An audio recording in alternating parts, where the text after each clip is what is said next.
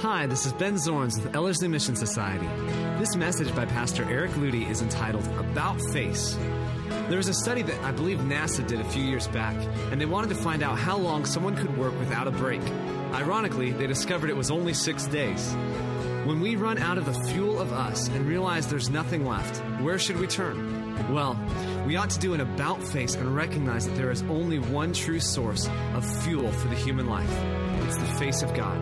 Please contact us at www.ellerslie.com. Now here's Pastor Eric Ludy. It's sort of hard to describe how this message has been formed, because it's not the typical way, which is a God sense of humor involved in the whole thing. See, I have a pattern throughout the week of how I prepare for a message on Sunday. I have a very full life, and I have very limited time for anything excess. In fact, let me just put it this way, nothing excess. And preparations for a sermon are part of the things that are guarded in my week.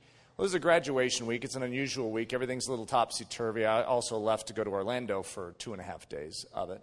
And so I had my plan. You know, on this long flight there and back, I could work on my sermon. Well, on the way there, it just didn't work. I had to get some notes together and various things for what I was doing. So I still had the way back. On the way back, my battery had some issue in my computer, drained out. And so I didn't have my computer on the way back. Then I got back. You just see God with his little twinkle in his eyes. This whole thing is happening. For whatever reason, see, I hadn't gotten any sleep for a few days, and so I was inordinately tired. And those of you that know me know that I do not get tired. Well, I say it this way. I do not accept tiredness. Okay? So I'm just defiant towards it. I'm not tired. I'm fine. I'm not tired. I'm fine. And so I'm driving back from the airport, and I wasn't just tired, but I was like physically weak. I couldn't even talk on the phone. You should have heard my conversation with Leslie and with Sandy. I mean, it was just pathetic. I just pray for me till I get home. That's all I'm thinking about right now. And so I get home, and my poor kids haven't seen me for 2.5 days, and I'm laying my head on the counter on my arm, and I'm like, "Hey, it's gonna be fine. I'm just gonna be fine here." All right. And so I went in. The kids went down for a nap. I went in, took a nap. Got back up, just sort of flopped into the chair. This is my one little gap. The kids are still in a nap time. This is my one gap remaining to get a sermon ready. And I'm literally sitting in this chair. My head I can't even hold it up. And I'm like, God, what message am I supposed to give? I start to go through my mind. What am I supposed to do tomorrow? Am I supposed to call someone else up at the last minute, just tell them to do it?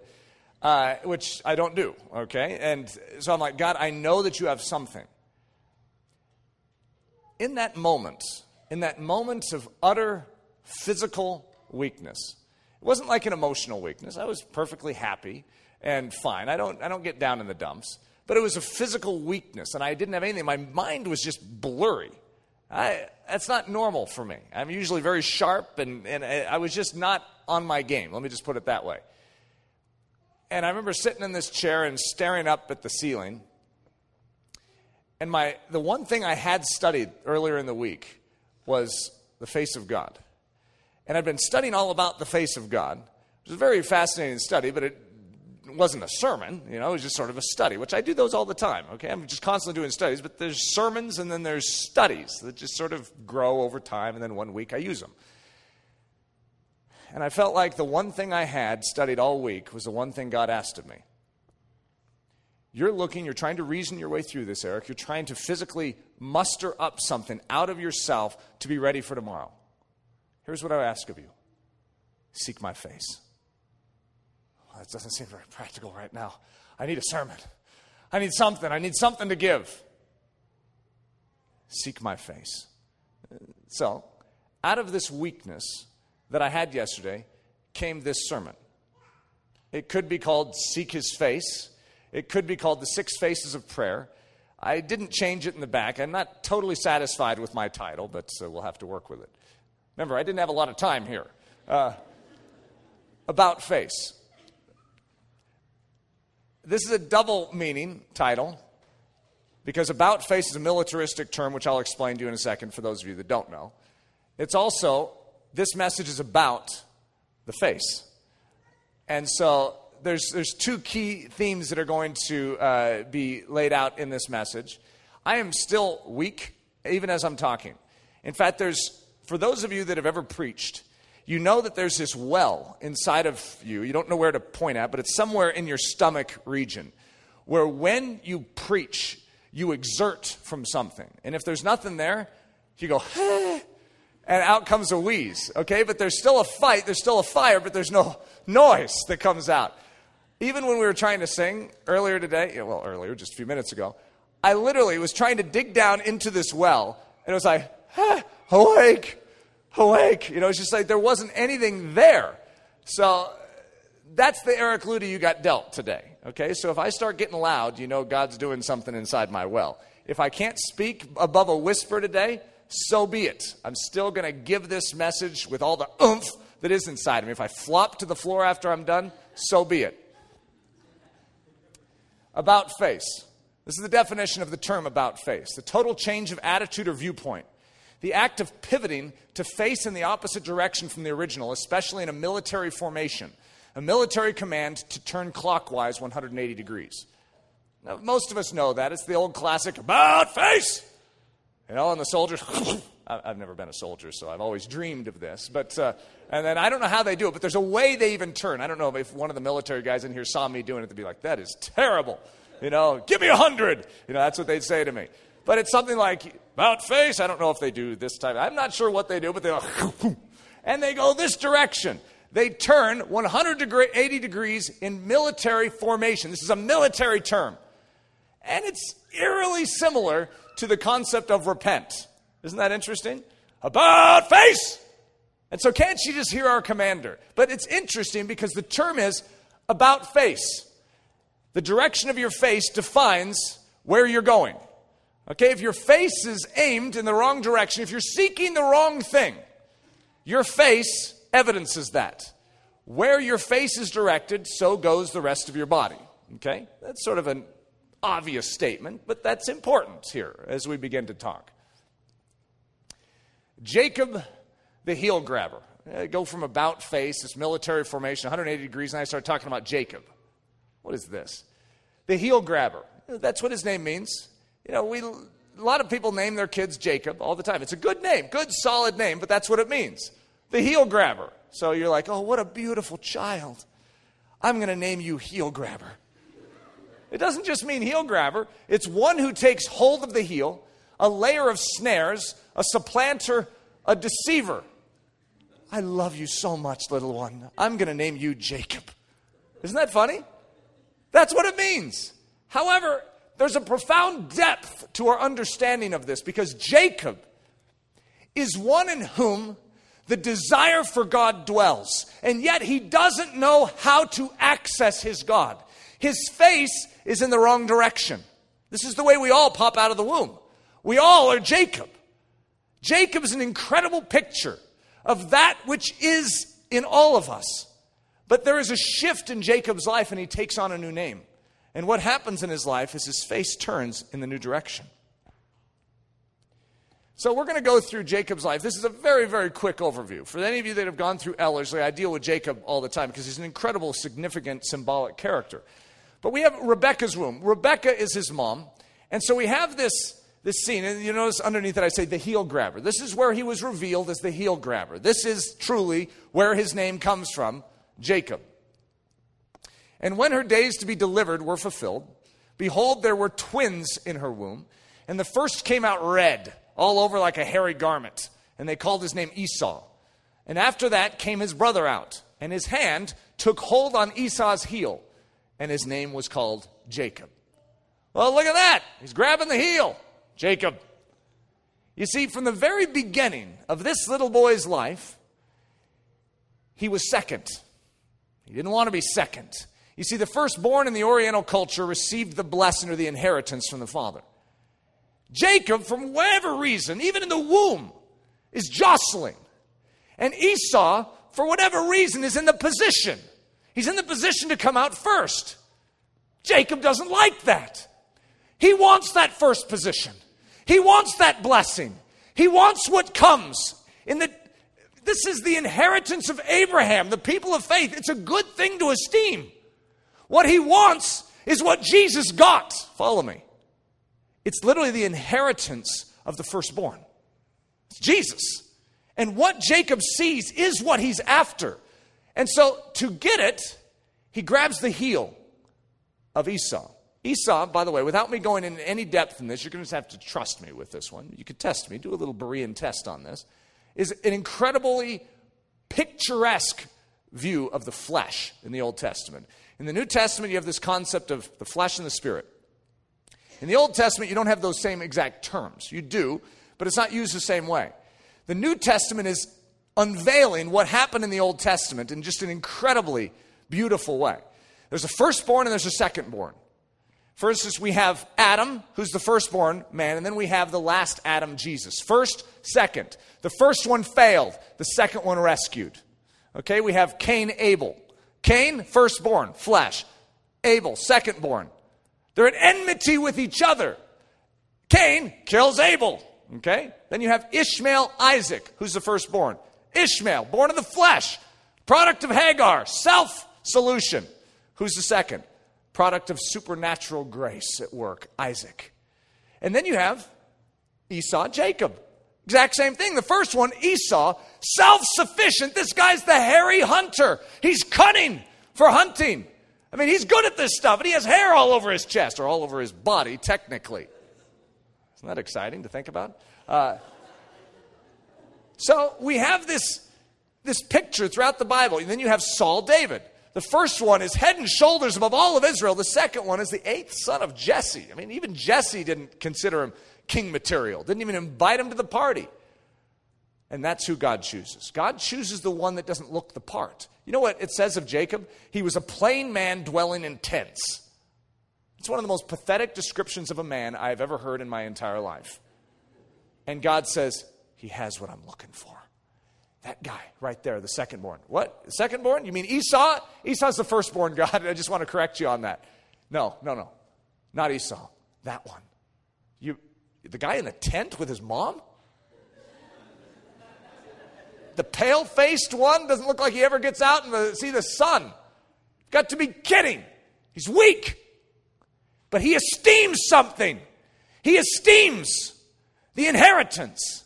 He esteems it. You see this all throughout his life. So, and his hand took hold on Esau's heel, and his name was called one who takes hold of the heel, a supplanter, a deceiver, a layer of snares. The bowl of red stew, classic stories. I mean, even when we're growing up in, the church, we learn these stories. But this is his picture of being a layer of snares. This guy's cunning, and he proves this throughout his life. If you study the life of Jacob, this guy is always up to something, and it's usually self-serving, okay? He's a layer of snares, and Jacob sod pottage. He's making some pottage, okay? I don't know what sod is, but it's fascinating. And Esau came from the field, and he was faint, and Esau said to Jacob, feed me, I pray thee, with that same red pottage, for I am faint. Can't you just see Jacob setting this whole thing up? It's like he's, all right, I got the red stuff here. And Esau's coming in, he's hungry. And Jacob said, well, sell me this day thy birthright. He's after that birthright. He wants what the firstborn gets. And Jacob said, swear to me this day. And he swore unto him. And then he sold his birthright unto Jacob. Then Jacob gave Esau bread and pottage of lentils. And he did eat and drink and rose up and went his way. That Jacob. He's a layer of snares.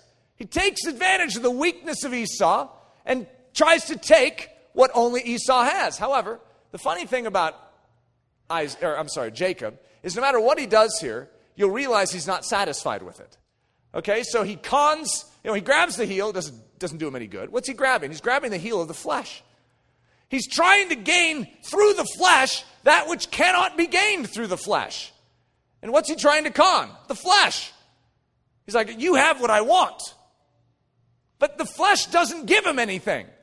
The birthright, even though he technically got it, he still's not giving him anything. And so still, after all these years, Jacob is still not satisfied. He doesn't have something. He's missing something. There's a hole. Usurping Isaac's blessing. Firstborn would get the blessing from that father. And so that day comes where the blessing is going to be given, and Rebekah, who favored Isaac, this isn't the healthiest family, by the way, overhears her father send Esau out into the field to get some venison. And so she whips out her own venison, cooks it up the way she knows Isaac likes it, and gives it to Jacob to go in and deceive her father and to get the blessing. The problem is, Esau's hairy. Isaac's a plain man dwelling in tents. He's just as bald as a baby, okay? He doesn't have anything to prove him a man. And so they dress him up in some type of goat skin. This is one of the weirdest stories in the Bible, I have to admit, because either Isaac's an idiot or this is divinely conspired, okay? And God has something to do with this because it doesn't make any sense. I'll read you the story. This is him being the supplanter, the deceiver. And Rebekah took goodly raiments of her eldest son Esau, which were with her in the house, and put them upon Jacob, her younger son. And she gave the savory meat and the bread, which she had prepared, into the hands of her son Jacob. And Jacob said unto his father, I am Esau, thy firstborn. You devil. Are you serious? You just lied to your dad. Jacob will do whatever it takes to get that blessing. That's how much he esteems it. Now, is God esteeming the way he's going at it? No. God's not endorsing this behavior, and he proves it because he doesn't get anything. He has a blessing from his father, but he's still unsatisfied in his life. And you'll see in the upcoming chapters, there's still a blessing missing. And he didn't get it. Something is still absent in his spiritual life. Where am I? And Jacob said to his father, I am Esau thy firstborn. I have done according as thou bid me. Arise, I pray thee, sit and eat of my venison, that thy soul may bless me. And Isaac said unto Jacob, come near, I pray thee, that I may feel thee, my son, whether thou be my very son Esau or not. And Jacob went near unto Isaac his father, and he felt him, and said, the voice is Jacob's voice, but the hands are the hands of Esau. Remember he had that like goat stuff, on him. And how hairy was Esau? And it came to pass, as soon as Isaac had made an end of blessing Jacob, and Jacob was yet scarce gone out from the presence of Isaac his father, that Esau his brother came in from his hunting. And Esau said, is not he rightly named Jacob? That is actually what Esau says. Is he not rightly named? That deceiver, that supplanter, that heel grabber is up to no good. He always has been up to no good. For he hath supplanted me these 2 times. He took away my birthright, and behold, now he hath taken away my blessing. You see, the key with Jacob is he esteemed what God had to give. You see, this isn't just any birthright, and this isn't just any blessing that he's after. He is after the blessing that was given to his great-grandfather, or his grandfather, Abraham. That blessing that was given was that his seed, his sons, his descendants would be as the sand of the seashore, as the stars in the heavens. Literally, that he would be built into a nation, and he would be blessed, that they might be a blessing to all the other nations. This isn't just any ordinary birthright. This isn't any ordinary blessing. And Esau could care less. He despises it. He's self-sufficient. He has all he needs in and of himself. But Jacob knows, I'm a plain man. I've got nothing. I need that birthright. Esau's got all the talent. He's got all the hair, obviously.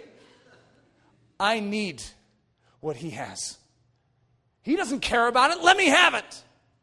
Let me have it. He wants the right thing. He just didn't know how to get it. You know how many of us as Christians, that's exactly right? That's us. We're Jacob. We're heel grabbers. We're trying to manipulate our flesh. Manipulate our old man, saying, come on, you're going to serve Jesus. Okay? Get your act together. I don't want you doing that lust thing anymore. I'm sick and tired of you getting all fearful and anxious. Okay? We're going to have a pure mind now. We're not going to live like the rest of the reprobates out there. We're going to do it right. We're going to show God that we mean business. And guess what? Grabbing the heel of Esau does nothing for you. Tricking Esau out of the birthright does nothing for you. Conning Isaac does nothing for you. You're still, he has to flee. Esau vows to kill him. Jacob has to leave everything. He has to leave Canaan. He's on his own. He's not that happy, by the way. Okay, doesn't have an easy life up to this point. Even the next 10, 20 years of his life are not easy. They're hard fought. And there is something missing in this man's life. And if you see that same something missing in your life, you could have the right heritage, the right parentage.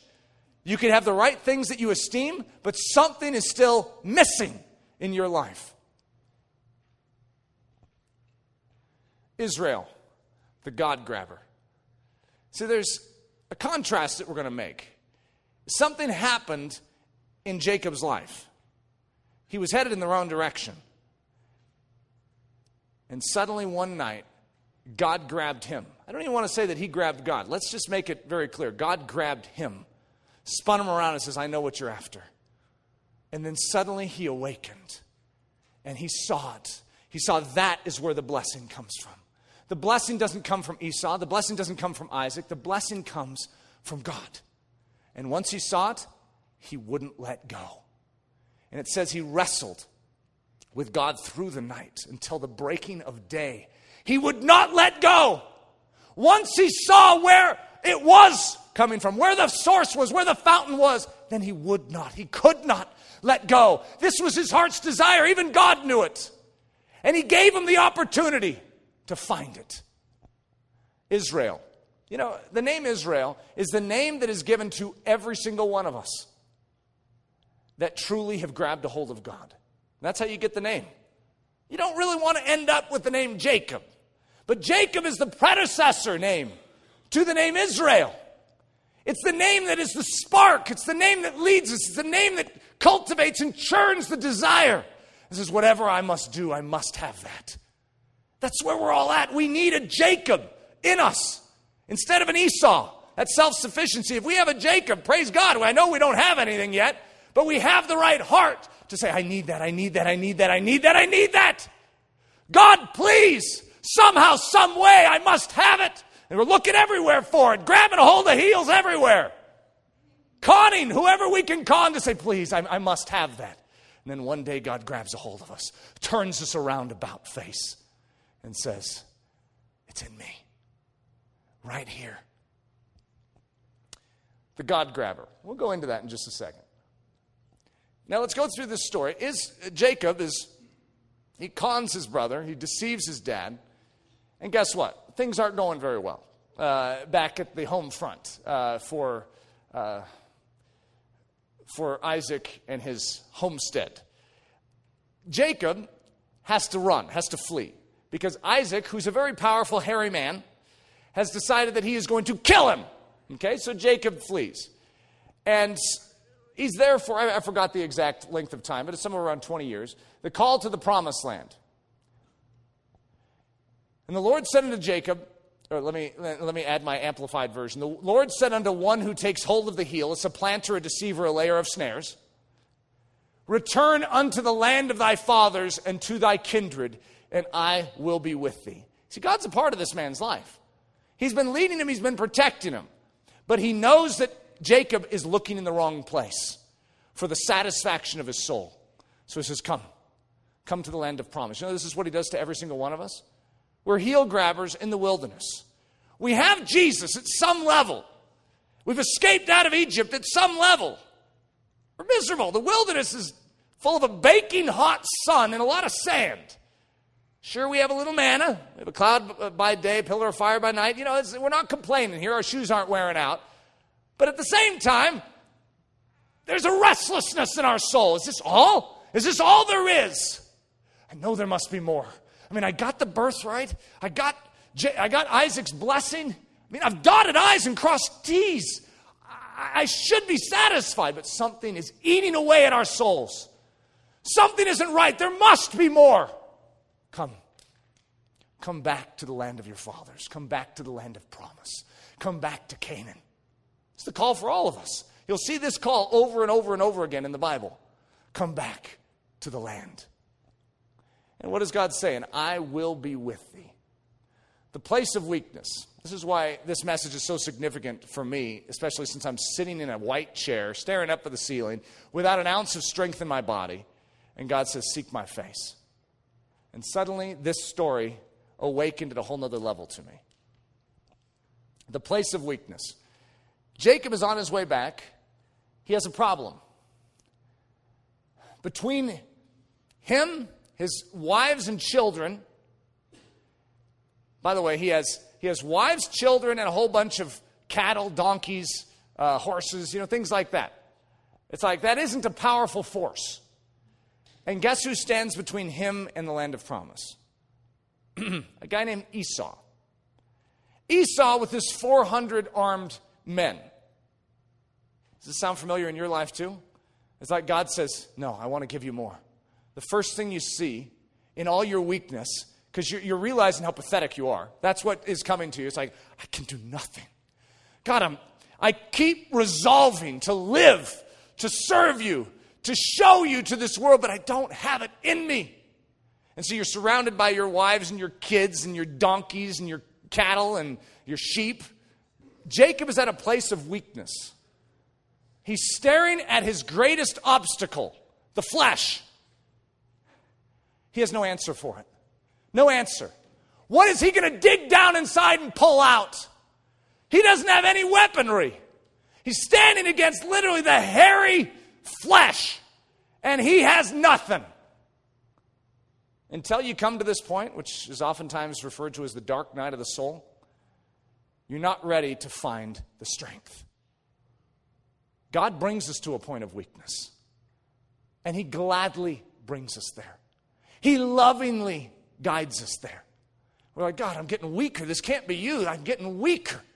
I don't feel like I can carry this anymore. God, now I got right at the point of greatest weakness. I have my greatest obstacle. He says, now you'll realize that you need to turn outside of yourself to find the solution. You see, as long as we have that little measure of strength, that little oomph, that well to dig down into, guess who we'll turn to? We'll turn to ourselves. We'll turn to our well. I got the stuff, God, don't worry. And we have it. But God brings us to our end where our well is dry. Ourselves. We have no more confidence in ourselves. I don't have it, God. I don't have it, but I need it right now. He says, I got you right where I want you. Turn to me. Whips us about face and says, right here. Seek my face. This is what happens to Jacob. And Jacob sent messengers before him to Esau, his brother, unto the land of Seir, the country of Edom, which is basically Esau's country. And the messengers returned to Jacob, saying, we came to thy brother Esau, and also he comes to meet thee, and 400 men with him. Then Jacob was greatly afraid and distressed. Talk about destitution. The guy has nothing. He has no place to turn. He's called to one singular place. Guess what he can hold on to in this? God said he'd be with me. That's the one rock he has left, because he has nothing. And his arch nemesis, his arch rival, his arch foe is standing there in between him and where God's called him. Then Jacob was greatly afraid and distressed, and he divided the people that were with him, it should say, even though that is what it says in the Bible. I'm just correcting it. And the flocks, herds, and the camels into two bands. So he divides it into two bands, because if Esau takes one, the other one can get away. He's literally looking at worst case scenario here of how this is going to unfold. And said, if Esau come to the one company and smite it, then the other company which is left shall escape. And Jacob said, O God of my father Abraham, and God of my father Isaac, the Lord which said unto me, return unto thy country and to thy kindred, and I will deal well with thee. And Jacob was left alone, and there wrestled a man with him until the breaking of the day. And when he saw that he prevailed not against him, he touched the hollow of his thigh, and the hollow of Jacob's thigh was out of joint. As he wrestled with him and said, let me go. So this God-man, whatever this is, God, as we will soon see, because that's what Jacob literally testifies, that he saw God face to face. So he's wrestling with this man. This man seems to have chosen Jacob. Hey, get over here, and grabs a hold of Jacob. I almost see this about face. Jacob's alone in the night, woefully crying out. God flips him around and says, it's time you learn the secret.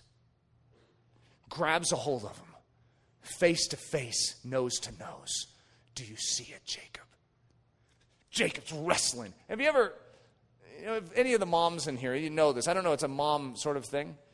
Look me in the eye.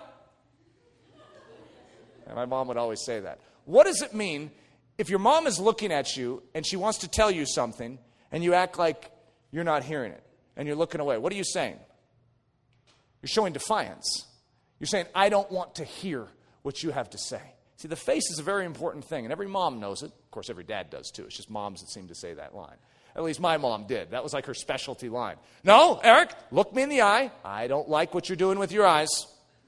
Like I didn't say anything. I can see it in your eyes. You can read someone through their face. And get this, you can read God through his face. But guess what? You have to make yourself vulnerable to look at it. I'm talking to you. I'm talking to you, he says. Right here, in my eyes. And guess what you see? You see truth, and that truth sometimes hurts. That truth sometimes knocks your right hip out of joint, and now for the rest of your life you have a limp to this world. Doesn't look too cool. That truth sets you free.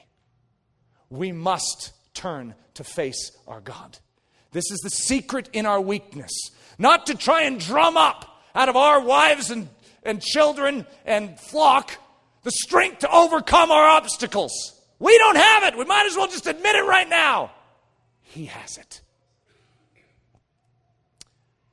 Says, let me go, for the day breaks. And he said, I will not let thee go. This is Jacob speaking. I will not let thee go, except thou bless me. You have it. You have it. See, this is the great moment in Jacob's life. And God even recognizes it too. What is thy name? And he said unto him, what is thy name? And he said, Jacob. Heel grabber. It's like the testimony that we need to have of our life. I'm a heel grabber. I'm a supplanter. I'm a deceiver. I'm a layer of snares. And I'm nothing good. God, you have no business dealing with me. But for some reason, you've caught my attention. You're the one that's speaking to me. So I can't let go of you until I get what you have. And he said, thy name shall no more be called Jacob, but Israel. Where did he get his name? When he grabbed a hold of God and wouldn't let go. Grabs a hold of the heel, he gets his name Jacob. Grabs a hold of God, gets the name Israel. You want the secret to being grafted into Israel, to be one of God's children, be a descendant, true descendant of Abraham, to truly participate in the birthright and the inheritance. You grab a hold of God and you don't let go. For as a prince hast thou power with God and with men, and hast prevailed. And Jacob asked him and said, tell me, I pray thee, thy name. And he said, wherefore is it that thou dost ask after my name? And he blessed him there. And Jacob called the name of the place Peniel. What does that mean? The face of God. That's what it means. Jacob encountered the face of God, grabbed a hold of God, and learned from that God's face. Peniel, the face of God.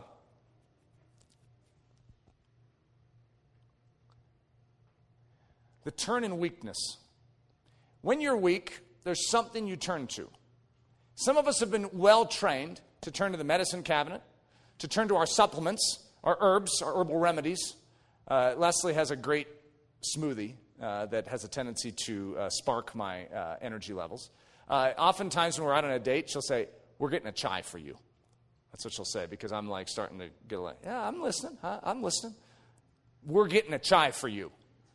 And I'm like, oh, I don't need a chai. Hey, I'm here. I'm fully present. That's like her threat for me. If I have to have a chai instead of God, that's like a bad thing. But the turn in weakness, there is something that we oftentimes turn to. Sometimes it's our own brainstorming. We got a bad situation. What do? Start turning it over in our head. I need to solve this one. I need to solve this one. You know, I want you to realize weakness can be your greatest friend, or it can be your greatest enemy. Some of us detest weakness. We detest trial. We detest difficulty. Why? Because we fail in it. Because we keep turning to Esau. We keep grabbing a heel. We keep trying the con game. It's failing us. All it's doing is making us weaker and weaker and more dissatisfied. But your weakness can be your greatest asset in your spiritual life if you handle it properly. And to handle it properly, you need to know how to turn in weakness. Jacob is weak. What does he need? He needs the face of Jesus Christ. He needs the face of the man. The Ishi. It's the word. The Ish. The man. Grab a hold of the man, Jesus. That's the great secret for Jacob to become Israel. Sick and tired of being the supplanter? So am I. Grab a hold of the man. The turn in weakness. Turning toward the face of God instead of the face of man. Most of us, we run to people. And we look in their face for counsel. Because that's what the face symbolizes. It's one of the dimensions.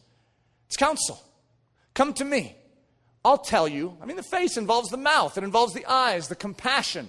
I mean, this is what we want. We want someone to empathize with us. We're weak. Someone who will help create sort of a stir to our self-pity and will justify it in us. Don't turn that way. Don't turn to the face of man. Turn to the face of God. I love the story of Steve Camp. He was sharing the gospel on some street corner and he got beat up for it. And he was being discipled by Keith Green. He came to Keith Green and was crying. He was like, they beat me up. They beat me up. And he says, you should be rejoicing right now. You see, when you turn to the right face, the face of a Christian who is constantly staring in the face of God, you know what you get? You get God's response. And so it's not bad to have a face and to interact with people. It's just that our face needs to show God's expression and his countenance and give his response. Turning toward faith in God's strength rather than faith in man's natural strength. See, some of us just have been dealt a lot of natural strength. And we can just go longer and harder than most other people around us. We're smarter than other people around us. Therefore, we can lean on our own abilities, our own stuff, more than other people. And so we look at these other people sort of failing on the side, and we're like, you know what? Weakness! And we can go that extra mile. Well, guess what? God's going to have to bring us that extra mile and get us to the point where we can't carry our pack anymore either. Because as long as you think you have the solution in your life and that you can keep going, that you can please God by digging down deep into your well, by grabbing that heel of your flesh and saying, I got it by the tail. It's not going anywhere. You're not pleasing God. And you're actually doing a disservice to your own soul. You're falling apart. You have no supernatural strength. The key is to turn towards faith in God's strength. You know, when I was seeking God's face, I know it sounds funny. How do you seek God's face? I was sitting in my white chair, flopped back, no strength. And I was looking in his face.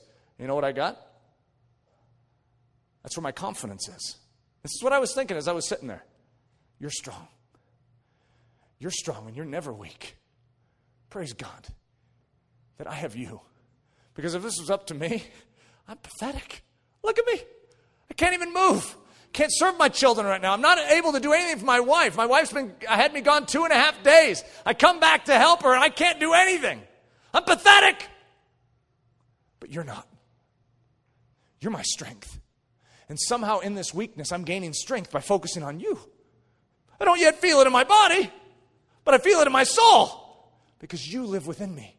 And you are all that I could ever need. And greater is he that is in me, even in this weakened condition, than he that is in this world. See, in my weakness, I found a strength, but I didn't find it in me. I didn't try and drum it up. I accepted the fact that I can't move here, God, but I'm going to seek you, the one who can move. And I'm going to rest all my confidences upon you right now. And guess what? Pretty soon, I'm standing up. You know what I felt? If I was going to say God spoke to me anything in all of this, it was get up and live as if you have strength. My knees are knocking, and I'm walking around, and boy, I didn't feel like I had any strength, and I'm walking around, and I'm praying. And all of it kept looking at my white chair going, that looks really comfortable right now. Took a couple hours, and pretty soon, you know what? I'm not feeling that good right now, and my brain is still fuzzy, but I'm walking. And pretty soon, I sat down. We had company coming over, and they were an hour delayed, so I sat down and began to work on this message. And it came out of weakness that I found strength, but not in me, in him. Oh, look at that scripture. I'm not the only one that has said that, am I? My strength is made perfect in weakness. What kind of weird statement is that? You see, God's strength, speaking of God's strength, is made perfect in and through our weakness. Don't just criticize your weakness. Don't just try and cast it off. Allow it. And say, God, take this and use this as your fodder in my life to build even a greater strength and a greater confidence. For when I am weak, this is a strange statement, then I am strong. You willing to become weak so you can get the true strength? Not your strength, his strength. Yeah, I want his strength. Well, then are you willing to allow him to make you weak? I don't like these terms. That's the secret of true strength. Listen to this. In 2 Corinthians 1, it uses the word comfort, okay? And the word comfort, to be honest, doesn't quite do it for most of us, okay? So what I did is I gave us the amplified version. Every time it uses comfort here, which is a load of times, I give you the expanded version of comfort, which means encouragement, instruction, and strength. Right? Now that just is a bigger concept than comfort, all right? Comfort just sounds like God's putting his arm around our shoulder and going, oh, poor thing. That's not what God gives us. God gives us, it's like a whole needle full of, I was going to say testosterone, but for some of the women in here that might not, adrenaline, that's the word I'm looking for. Okay, not testosterone, even though some of us guys could use that too. But liquid adrenaline just pumped right in. That's what God gives us. We face sufferings, we face difficulties. He injects right into our heart everything we need to face them. Okay, so listen to this. Blessed be God, even the Father of our Lord Jesus Christ, the Father of mercies and the God of all comfort. So he's the God of all of what this is. He's the God of all encouragement, instruction, and strength. Isn't that exciting? That's why we seek his face. Who comforts, it means who encourages, instructs, and strengthens us in all our tribulation. That we may be able to, get this, that we may be able to encourage, sorry, there's not a comma there, instruct and strengthen them which are in any trouble. So, God leverages our weakness, strengthens, encourages, and teaches us and instructs us in those moments. Why? So that then we have what is needed to instruct and encourage and strengthen those around us that are weak. Oh, this is exciting. By the comfort, and how do we do it? We do this. How do we give that comfort to others? By the divine encouragement, instruction, and strength wherewith we ourselves are encouraged, instructed, and strengthened of God. For as the sufferings of Christ abound in us, so are, and I don't know why they changed the word to consolation here. It's basically the same concept, same word. So our encouragement, instruction, and strength also abounds, which means increases, overflows, and exceeds all expectation and measurement by Christ. The more weakness you have, the more strength you get in your life. Seems like a funny statement. Well, if I'm just getting weakness, how in the world am I getting strength? You'll understand when you start getting it. You could be hit on all sides. You could face trials and tribulations beyond all measure. And guess what? Hercules! Inside your soul, an indomitable, unbreakable, unbendable substance in your soul that is able to laugh in the face of it. Respond with joy and peace in the midst of it. Who wouldn't want that? That's God's comfort. God's comfort in the most dire of situations. But when do you get it? Well, you get it in your weakness. And most of us are like, well, I don't want it then. Oh, you want it. This is life and life abundant. If you're going to make it through this life, you need this stuff. You need this comfort from God.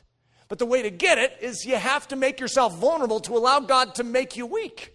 And I don't just mean physically weak. This was just an illustration that God was giving me for today. I prefer God just telling me as opposed to making me weak like that. However, I'll take it. I laughed all last night about this. I was like, this is amazing. I literally just lived out a message. And that's the way it should be.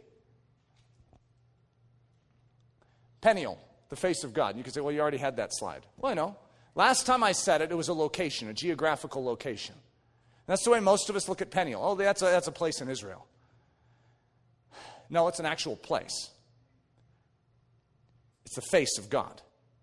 And that's where we must go. We don't need to go to Israel and hold on to some man in the physical realm to find what Jacob found. The face of God is before all of us. The problem is most of us need to do an about face.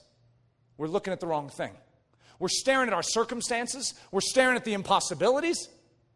And we're not staring at the face of our God. The face of God in Scripture is defined in multiple ways, and this is a very, very skimpy study on it. I would encourage all of us in here to go into a greater in-depth study. But it's the place of petition and rescue. When you come to the face of God, you were saying, God, I need help. God, you have something I need. And so let's look at that. And hide not thy face from thy servant, for I am in trouble. Hear me speedily. If God's hiding his face, what's he doing? He's saying, you're on your own, buddy. You're on your own. You don't have any help from God. Oh, no, don't do that to me. I need your face. I need your face. I'm in trouble. Hear me speedily. Turn us again, O God, and cause thy face to shine, and we shall be saved. If God's face is shining, guess what? Salvation is the natural result. It's rescue. Hide not thy face from me in the day when I am in trouble. Incline thine ear unto me in the day when I call. Answer me speedily. It's the place of sustaining life. If God's face is shining on your life, you have life. Your life is sustained. If his face is turned away, you know what hell is? It's not being any longer in the sunshine of his face. He has turned away. And I tell you what, there's no more greater darkness than that. Thou hidest thy face, they are troubled. Thou takest away their breath, they die and return to their dust. We don't want that. Lord, why cast thou off my soul? Why hidest thou thy face from me? Hear me speedily, O Lord, my spirit fails. Hide not thy face from me, lest I be like unto them that go down into the pit. It's also the place of mercy and truth. Justice and judgment are the habitation of thy throne. Mercy and truth shall go before thy face. It's the place of instruction. Make thy face to shine upon thy servant, and teach me thy statutes. Remember what comfort was? It was encouragement, strength, and instruction. It's the face of God. The comfort is found in the face of God. Now, let me give you an illustration. Bombs are dropping. Okay, now we've never had this happen in America where bombs are dropping and little kids are starting to wonder what's going on outside. That doesn't sound like thunder. The parents usually know a little more than the kids, and they have to choose how they're going to respond. If they're controlled by fear and anxiety, you know what begins to happen? Oh, no.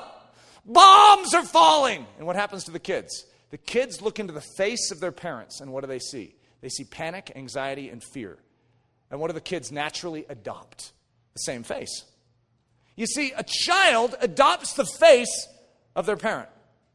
If their parent is all calm, confident, you see, there are big meanie people out there that want to hurt other big meanie people, but we're surrounded by Jesus Christ. He's a shield about us. And so even though bad things are happening, we're safe in Jesus. Isn't that exciting? Yeah, that's exciting. All right, let's go to bed. And while we're going to bed, if you ever hear a bomb during the night and it wakes you up, just pray for them. Pray for the people would be protected, the people dropping the bombs would stop. In other words, your countenance is confident. Now let me ask you this question. If you ever stare up at the face of God, are you ever going to see panic or fear? Isn't that interesting? There's 7 facial expressions that have been universally denoted to the human face. Panic, fear are 2 of them. 2 of the 7. There was another one. I forgot what it was. I should have written them down. I should have had it in there. I almost put it in.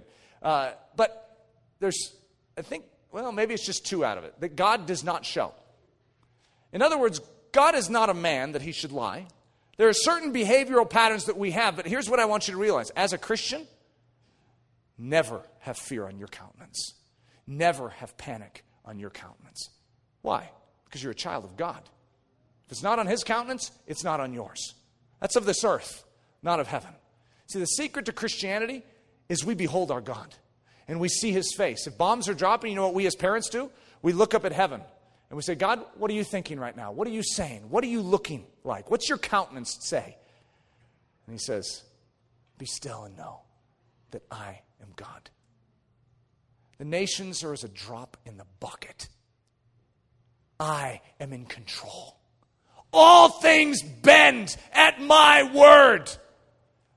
I thought so. Just checking. That's our devotional life right there. What's God's face on the matter?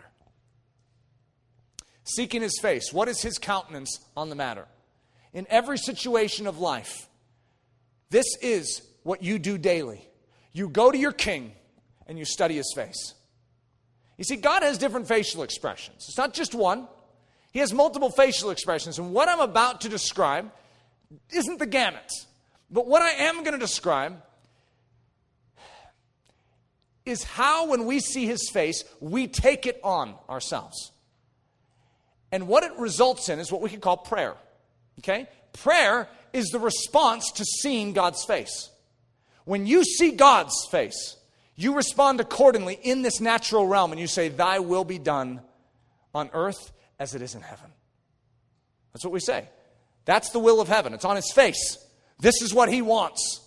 Ezekiel saw anger in God's face. God was seeing abominations. They were abominations in the temple of God. The God of jealousy, Tammuz, was literally seated where his rightful spot was. And Ezekiel saw it. He saw God's anger. And guess what? Ezekiel turned and in this natural realm dealt the same thing out. A prophet sees the face of God and then turns towards the people and delivers what is on God's face in and through his own face. What is his countenance on the matter? Seek the Lord in his strength. Seek his face evermore. See his many crowns. When you stare at God, just imagine this. First of all, Jesus is called the head of the church. So it's his face that we bear.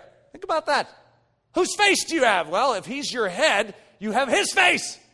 So what is his face? I want you just to look at your king. Okay, I'm not him, by the way. So that was when I give an illustration as if you're supposed to look at me. However, I'm demonstrating a face. What's on his head? Many crowns. Authority upon authority upon authority. He's the king of all kings. Sometimes that's all you need to see. Just a quick glance. Oh, yeah, that's right. He's over all. All things are under his feet. He's seated at the right hand of the Father. King of kings, Lord of lords. Well, that should be sufficient. However, just keep looking down. Forehead. It's an adamant firmer than it's an adamant firmer than flint. It's diamond. It's uncuttable, unbreakable. That's resolve.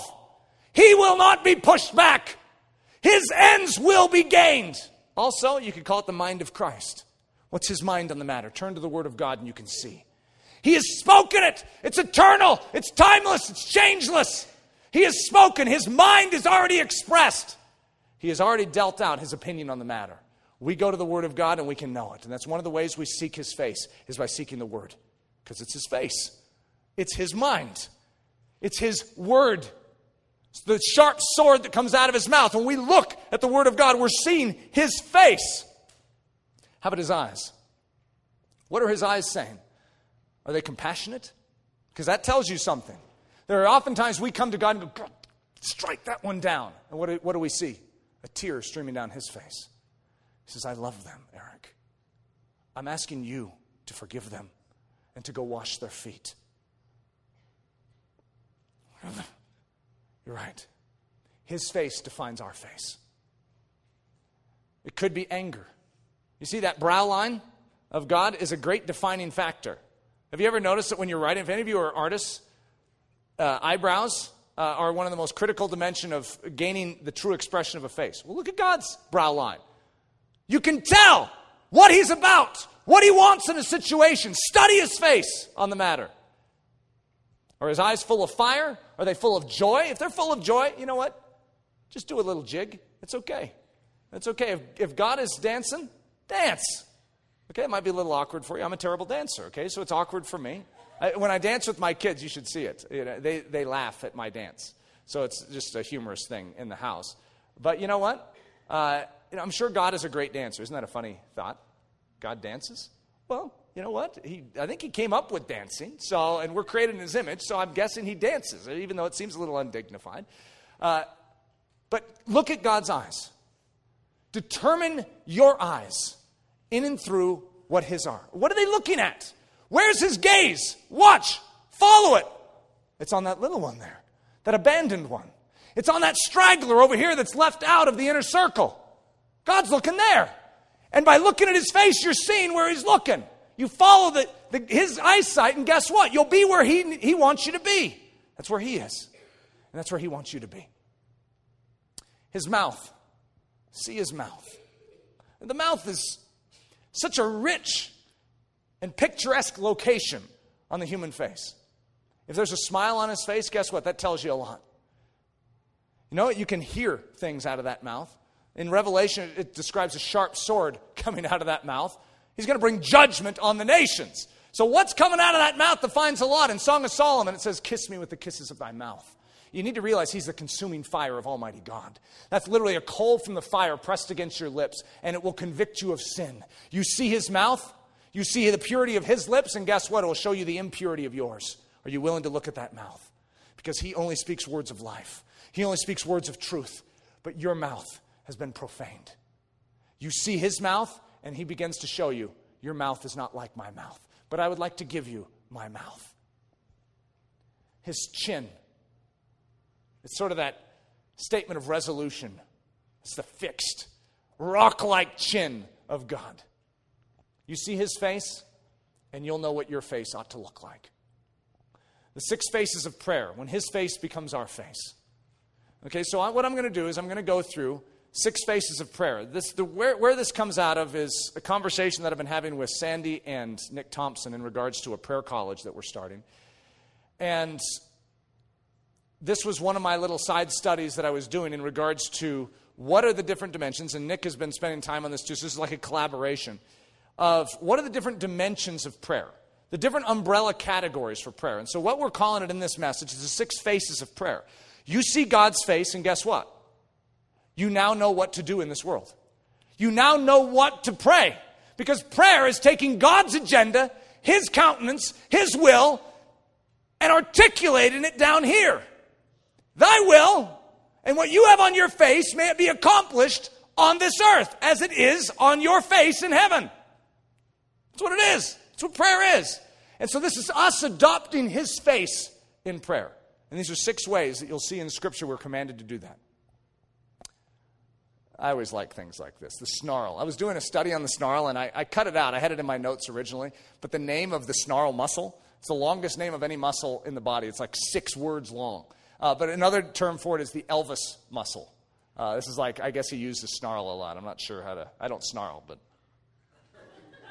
I don't know what I just looked like, but I'm sure it looked really good. The snarl. You know that there's actually a snarl on God's face at times? Not always. Well, maybe I should say these probably are always coexisting. It's just always there, but God wants to reveal to us a certain attribute that we need to partake of in the moment. But the snarl, what's it? God snarls? He holds in contempt. He hates certain things. Isn't that an incredible thought? He hates sin. Says it. I didn't come up with it. Our God of love hates sin. The snarl against the darkness, and a snarl for the rescue of the darkened, trapped in the dark places. There are those that are darkened in their sin. They don't see it. And we have a snarl against that which is puppeteering them, that which is holding them captive. And we will not take no for an answer. Like Samson, we will take the gates of Gaza, the gates of hell, rip them off their hinges, and let the oppressed go free. It's a snarl. That's our face, because that's his face. And when we turn in prayer after seeing his face, we use that one muscle, about 6 words long. I should have given us the name for it. That'd be a fun thing for our prayer college. We'd have to all memorize the name of the muscle, the snarl muscle. Because the Elvis muscle just doesn't sound very sanctified. This is David with a snarl on his face. Who is this uncircumcised Philistine that he should defy the armies of the living God? And then he went out to collect 5 smooth stones and take down that Philistine. Welcome to your prayer life. That's it. The snarl against the powers of darkness controlling the restricted hostile countries. The snarl against the puppeteering forces holding the lost in dark chains of ignorance and rebellion. The snarl against the strong man, the spiritual pugnacity necessary to resist the devil. Okay, now imagine a prayer college where all 6 of these faces were constantly represented every day. And that we had men and women that would adopt these facial expressions spiritually and lead the rest of the troops in praying over these things. It's just one category. The determined gaze. Imagine beholding the face of God and you see him saying, with a resolute confidence, this will be done. A determined resolve to serve the light already shining in the dark places, and the yearning for more light to shine. The other one, the snarl was against darkness. This is for light. Remember them that are in bonds, as bound with them, as them which suffer adversity, as being yourselves also in the body. There is a burden upon the souls of the saints of God. We must not forget them. They're out there and they're laboring for the truth of the gospel, and we can't forget. Look at God's face. He sees them. If you follow his gaze, he's looking at North Korea, and he's saying, do you see my men and women that are on the ground? Don't forget them. A determined resolve to remember those in bonds, to serve them, to wash their feet, to bring them a cup of cool water. A determined resolve to fight for the persecuted church, to supply them our prayer. A determined resolve to undergird the missionaries already on the ground, already working in these dark corners. A determined resolve to see even more laborers raised up and sent forth. It's what we're commanded to pray. The God of the harvest would raise up laborers for the harvest. We pray this. We pray it diligently. Why? Because it's on his face. This is what he is asking. This is what he's praying. God prays. I know that sounds strange. He ever lives to make intercession for us. God is pleading.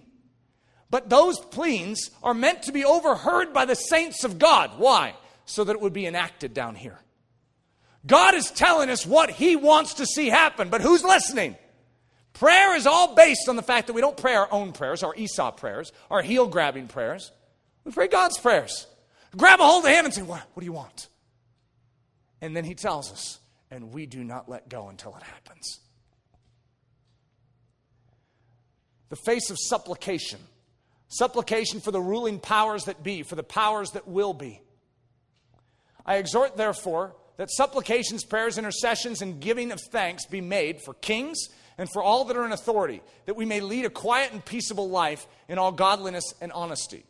We are literally called to offer up supplications, prayers, and intercessions, and a giving of thanks for kings. And you need to realize when this was given. This is not in the days of a Republican-controlled Congress. It's in the days of Emperor Caesars that fed Christians to the beasts. Give thanks? What? Did I hear that correctly? That doesn't sound right. We're supposed to be praying for them. It's on God's face. If you look at his face, you'll see it. He cares. And he wants us to be engaged in these things. Some men he wants to uproot and get out. Some he wants to prepare and put in. Are we praying for them? You know that there are leaders in this world, future leaders, that are not yet defined in the natural realm. But they're being formed right now. Are you participating? Are you seeing what's on God's face? He wants to raise someone up. Are we participating in the prayer? Are we just dealing what's by sight? Yeah, there's leaders out there that we can see, and God might want some of them out. But he also might want new ones in. We were talking at, I think it was Wednesday prayer of last week, that I can't think of his name, the president of North Korea, Kim Jong-il, his son, is he over in school in Europe right now? Oh, he's done with school. We were talking about the fact that the predecessor to is it the emperor? Is it the president? What's his position in North Korea? No one can help me with that? He's over North Korea, okay? We know that. His son, the heir apparent, was literally in school in Europe. You can't get in North Korea, but guess what? You could go to that school in Europe. And you could influence that boy's life. Well, it might be a little late now, but the point is, let's get on the task. Let's be alerted. What's on God's face? Let's take this job seriously. This is what we're here for. But we're just running around like chickens with our heads cut off unless we start focusing on his face. He makes our time worthwhile down here. He's efficient with his saints. He has a job for us, but we're running around trying to figure it out because we're grabbing the heel of the flesh going, I think I could make this work. I got it by the tail. Instead of saying, God, I'm going to wait here until I get my assignment. What are you looking at? Because that's what I'm going to look at. Supplications for kings, presidents, cabinets, political counselors, dictators, ambassadors, that the hearts of the kings would be directed like a watercourse. The face of compassion. You see, God's not just a snarl. He's not just determined. He's not just a rock-like countenance. There's tears flowing down his face. It says Jesus wept. Shortest verse in the Bible. Isn't that profound? Jesus, God, wept. Whoa. He cares. Despite all the news headlines that say he doesn't, he cares. For God so loved that he gave. God cares. Look at his face and you'll see what he cares about. Compassion for the weak and vulnerable. And the king shall answer and say unto them, verily I say unto you, inasmuch as you have done it unto one of the least of these my brethren, you have done it unto me.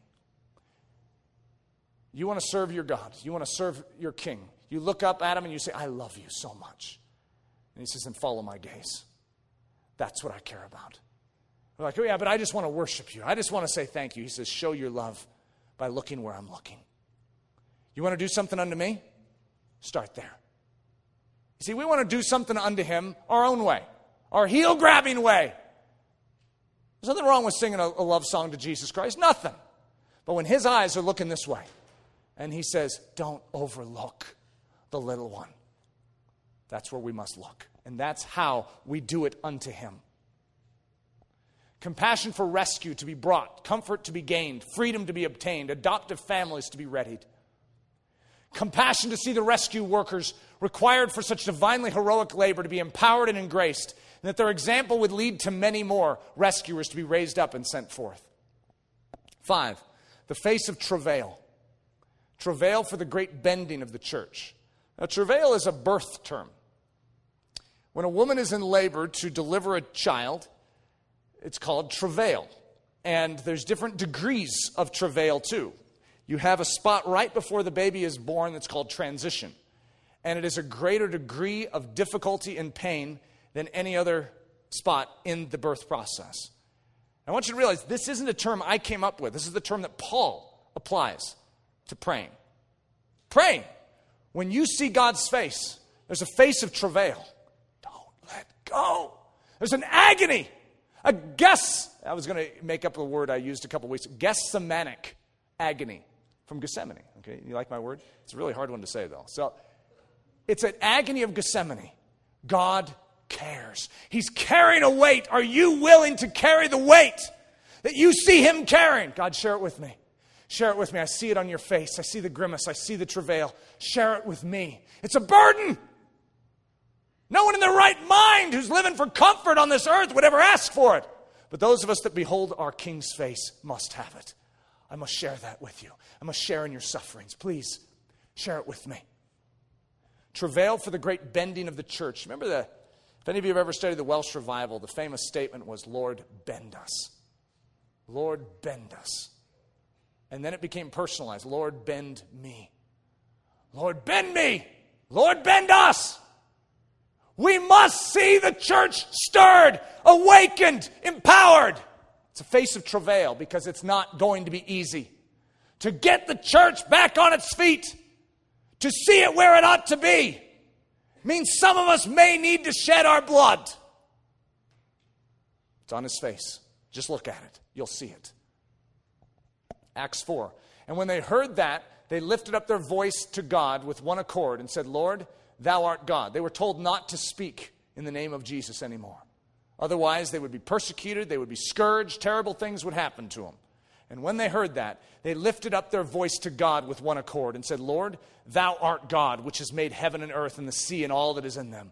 And now, Lord, behold their threatenings, and grant unto thy servants that with all boldness they may speak thy word, by stretching forth thy hand to heal, and that signs and wonders may be done by the name of thy holy child Jesus. And when they had prayed, the place was shaken where they were assembled together. And they were all filled with the Holy Ghost, and they spoke the word of God with boldness. That's not a scripture reference for charismatic Pentecostals. It's for the Church of Jesus Christ. We need what is in that scripture.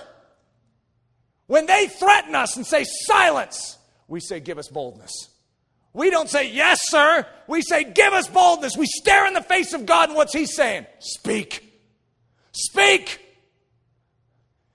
We need power The church of Jesus Christ cannot live off its own strength out of its own well. We need strength that's of another realm. The only way to get that is to go to his face. It's the same way Jacob got it. We need to be Israel once again. Travail for the church to once again sigh and cry over the abominations of sin. Travail to see the church readied by the Holy Spirit to be the selfless, humble, loving instrument of God in this age. Travail for revival of spiritual power, renewal of passion for truth, and reformation of churches, marriages, families, cultures, and nations. Travail for a boldness to proclaim the gospel, a willingness to die for the gospel, and a power to do great and mighty wonders as an evidence of the truthfulness of the gospel. I've told the people at Ellerslie many times, I'm not a signs and wonders guy. It's not like I wake up in the morning going, I just love to see a sign and wonder. I believe in my God, and I don't need a sign and wonder to believe it. However, that's God's business. He's the one that says signs and wonders will follow. I didn't come up with it. I don't need them. In fact, it'd be a lot easier if he didn't say that. However, we better have an evidence of the power of God backing us as the church. Otherwise, this world will say, what do you have but an opinion? We're not just an opinion. We're the representatives of the kingdom of heaven. And the kingdom of heaven is a kingdom of power. We don't win by might or by natural earthly power. We win by the Spirit of Almighty God, exhibiting himself in and through his saints in his church. 6, the face of happy assurance. Sometimes you look up at the face of God, you know what's on his face? A big grin. It's done. It's done. It's done? Well, it's not done down here in the natural realm. Look up at his face. It tells you the story. It's done. It's accomplished. You need to walk now in faith and confidence that it's done. Now, there are certain things where we look up heavenward and he just says, just ask. Just ask. You see, you haven't been asking, Eric. I'd love to give it to you, but you don't ask. Ask. He's happy. He's not mad. There's an assurance in his face. I'm going to give it to you. And so when we pray, what do we pray with? Happy assurance. God, I'm just going to bring this to you. I know it seems so petty to me, but to you it matters. I need this. And I know it matters to you. It's on your heart. I can see it on your face. Could you do this for my family? Could you change this circumstance? Could you add a couple bucks to my bank account? You know, I need some food today. God cares. You see, it's not just the global things. God is a global God, right? It's an extraordinary thing when you look at his face and he's not looking over here, he's not looking over here, he's actually looking right at you. You're like, me? He goes, I care about you. Well, what? Me? I feel selfish praying for me. He says, I'm praying for you. Can you articulate it? Can you ask, Eric? God, I don't want to take up your time. Don't worry, Eric. My time is all yours. Happy assurance. We need to see that face more often. But we need to see God's face. Some of us never even look at it. We need an about face. We've been staring at the flesh, trying to figure out how we can live Christianity in our own life instead of staring at him. That's where our assurance comes from. That's where our confidence comes from. Assurance that God will care for that which is within our range. A range is your jurisdictional territory, your territory of responsibility. You have been given a responsibility. Some of us, it's just our own life. We don't have a lot, but we have a family, and we're responsible for praying for them, for showing honor to them. There's things we're supposed to do. We need strength for that. But then some of us have a bigger range. It keeps expanding. My range keeps getting bigger and bigger and bigger and bigger. And guess what? I'm responsible for that. But I also have a happy assurance that God is really the one responsible. And if I bring it to him, he's going to take care of those within my range. He does. It's extraordinary. Rejoice with them that do rejoice and weep with them that weep. And when you pray, use not vain repetitions as the heathen do, for they think that they shall be heard for their much speaking. Be not you therefore like unto them. This is Jesus speaking. For your Father knows what things you have need of before you ask him. You look up to heaven, you see his face, and he goes, I know. I've known for a long time that you need that. Just ask. God cares. It's shocking when you see it. But you have to look at his face. His big business in this life is not just caring for your bank account, okay? He has bigger fish to fry than that. He has a lost world that's dying. However, he's not going to overlook you in the process. He takes care of your little petty, seemingly petty, needs, and then he also deals with turning the nations on their head. Same God, same afternoon. quite a guy.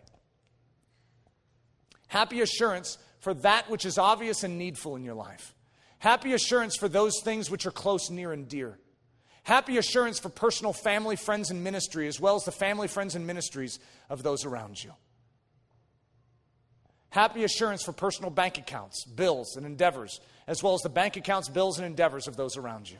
You see, this isn't just your bank account. This is also the bank account of those around you. See, that matters to God, and you're the one that's seeing his face. They might not see his face, but you see it, and you see him looking over at their bank account, and you're like, you know what? Help them. Help that bank account. And God might say, you're like, what about my bank account? He's saying, you know what? I'm looking at their bank account right now. Can you trust me with your bank account by looking at theirs? You see, God has all sorts of strategies to make it very clear to us how his kingdom works. Happy assurance for your own personal health and the health of those around you. Difficulty. Typically, we would describe that as a very bad word. I mean, difficulty. What kind of positive spin can you get out of that? Isn't it funny how God takes some of the worst concepts in all of life and he turns them into the brightest moments in the Bible? That's what he does. For whatever reason, our reasoning, our thinking is backwards from God's. So the word difficulty, can't you just expect it? The word difficulty to us as Christians is supposed to be a positive word. Oh, difficulty. Oh, can I have some of that, God? Now, we don't seek out difficulty, don't get me wrong. Difficulty just comes. Okay, we're on this earth, and this is how it works. We will have difficulty, so we don't need to seek it. There's no need to. It's just going to be there. It's sort of like sunshine. It's just there. Difficulty is just sort of there. But let's look at this. That which turns us to prayer is that which turns us to God. Difficulty, you see, when a challenge comes in your life, weakness comes in your life, suffering comes into your life, a trial comes into your life, what do you turn to in that weakness? In that point of need, what do you turn to? Some of us don't turn to prayer. Some of us turn to a natural solution. We brainstorm. We come up with something, or the medicine cabinet, whatever it is. Shop, eat. We have something we turn to. Therefore, difficulty never gains a positive spin because our solution fails us. It doesn't solve the issue. But God says, let's get this reset. Let's reformat the way we're doing this. When difficulty comes, turn to prayer. Turn to me. Turn to my face. Grab a hold of me. And guess what? Esau will part and let you through. That's what happened the next day. Here's Jacob, already weak. Now he has a limp. And guess what? Esau makes way. Parts. And Jacob, his wife and children and cattle, they move on into the promised land without any hindrance. How did that happen? Well, it was God. You see, you grab a hold of God, you see his face, you find Peniel in your life, and suddenly all that has opposed you, all that has hindered you from living that life, and having that blessing that you know you're supposed to have in your soul as a Christian, suddenly solved. So difficulty, that which turns us to prayer. Can you think of anything better to turn you to prayer than difficulty? This is actually positive. Oh, good. Thank you, God. I get to turn to prayer. Now, hopefully you can learn to turn to prayer without difficulty, too. It's always a nice thing. But you know what? This only drives us deeper to our knees. I've asked God more than a few times. It's like, my prayer life is not sharp right now, God. It's not that I don't want it to be. It's just not sharp. And I've noticed, God, and I don't really want to say this out loud to you, but I notice that my prayer life is always the sharpest when I'm in the most difficult of situations. I'm not really saying that I want a difficult situation. Could you somehow make me sharp without it? Okay, that's my negotiating with God. And I'm willing to, I'll accept my difficult situations with a smile. Okay? But I'm human like you. I'm not seeking them. However, I want to have a better attitude, even than I have now, because I have a good attitude towards my difficulty. I want even a better one. God, could I have a difficulty today? I would really like to be pressed to my knees to see your kingdom agenda accomplished. Here's our scripture from 2 Corinthians. I just want to meditate upon this as we're finishing. As the sufferings of Christ abound, which means, abound is the same word you'll see at the very end here, but it means to increase, overflow, and exceed all expectation and measurement. So that's not a good sounding thing, is it? It's the sufferings of Christ increase, overflow, and exceed all expectation and measurement in us. Boy. So our encouragement, instruction, and strength also increases, overflows, and exceeds all expectation and measurement by Christ. There's no downside here. It doesn't matter how bad it gets in this world. Guess what? The greater the difficulty, the greater the consolation. The greater the strength, the greater the encouragement, the greater the instruction that flows out of it. You have more of Jesus. No matter what they do, you have more of Jesus. There's no downside. You just have to see it. You see it on his face. He's smiling. Difficulty comes, you look straight into his face, and he goes, more of it. More of me. Do you want it? I do. Rejoice. Rejoice in this moment. Consider yourself exceeding glad. All right? I'm exceeding glad. And everyone around you, all the rescue workers are like, what in the world's wrong with this guy?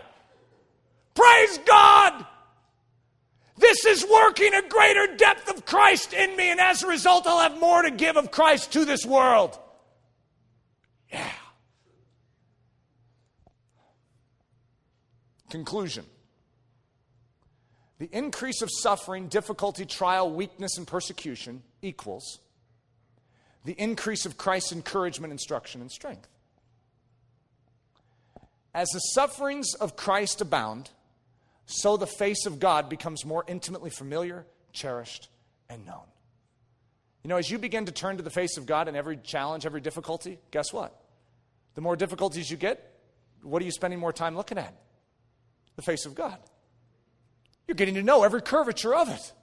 You know when he's smiling. You know what he's thinking. I know that God. How do you know him so well, Eric? I have a lot of difficulty in my life. And I'm spending a lot of time staring into his face. This is life abundant. I know it sounds backwards, but this is what you find when you're sitting in a chair with no strength, staring up at the ceiling, and God reminds you, what have you been studying, Eric? Oh yeah, do it. And I'll show you how this works. It works. That's where we want to be looking. The face of God. Father, thank you that you are not just some emotionless void out there, some energy or power without personality. Thank you that you are a person, that you do care, that you do have expression even, and that we can discern that expression, and we can know you intimately, and we can share in your sufferings, and we can draw closer to you. No matter what happens in our life, we draw closer. And I say thank you for such a privilege. Thank you for weakness. It's a strange thing to say thank you for, but thank you. Thank you for the weakness I had yesterday in my body. Thank you for the weakness I've had today. Because I'm learning, and I'm more intimately familiar with the contour of your countenance than I ever have been in my life. There's no downside for the saints of God. In any circumstance, in any situation, there's always the increase and the further abounding of Christ beyond measure in us. We love you. We praise the King of Kings and the Lord of Lords. Amen.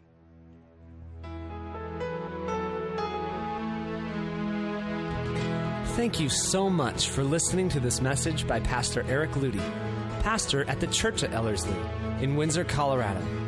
Please feel free to make copies of this message, but do not charge for these copies or alter their content in any way without express written permission. If you have any questions, comments, or just need more information about Ellerslie, please visit our website at www.ellerslie.com. Again, that website is www.ellerslie.com. For Ellerslie Mission Society, this is Ben Zorns, cheering you on as Christ cultivates his set-apart life within you.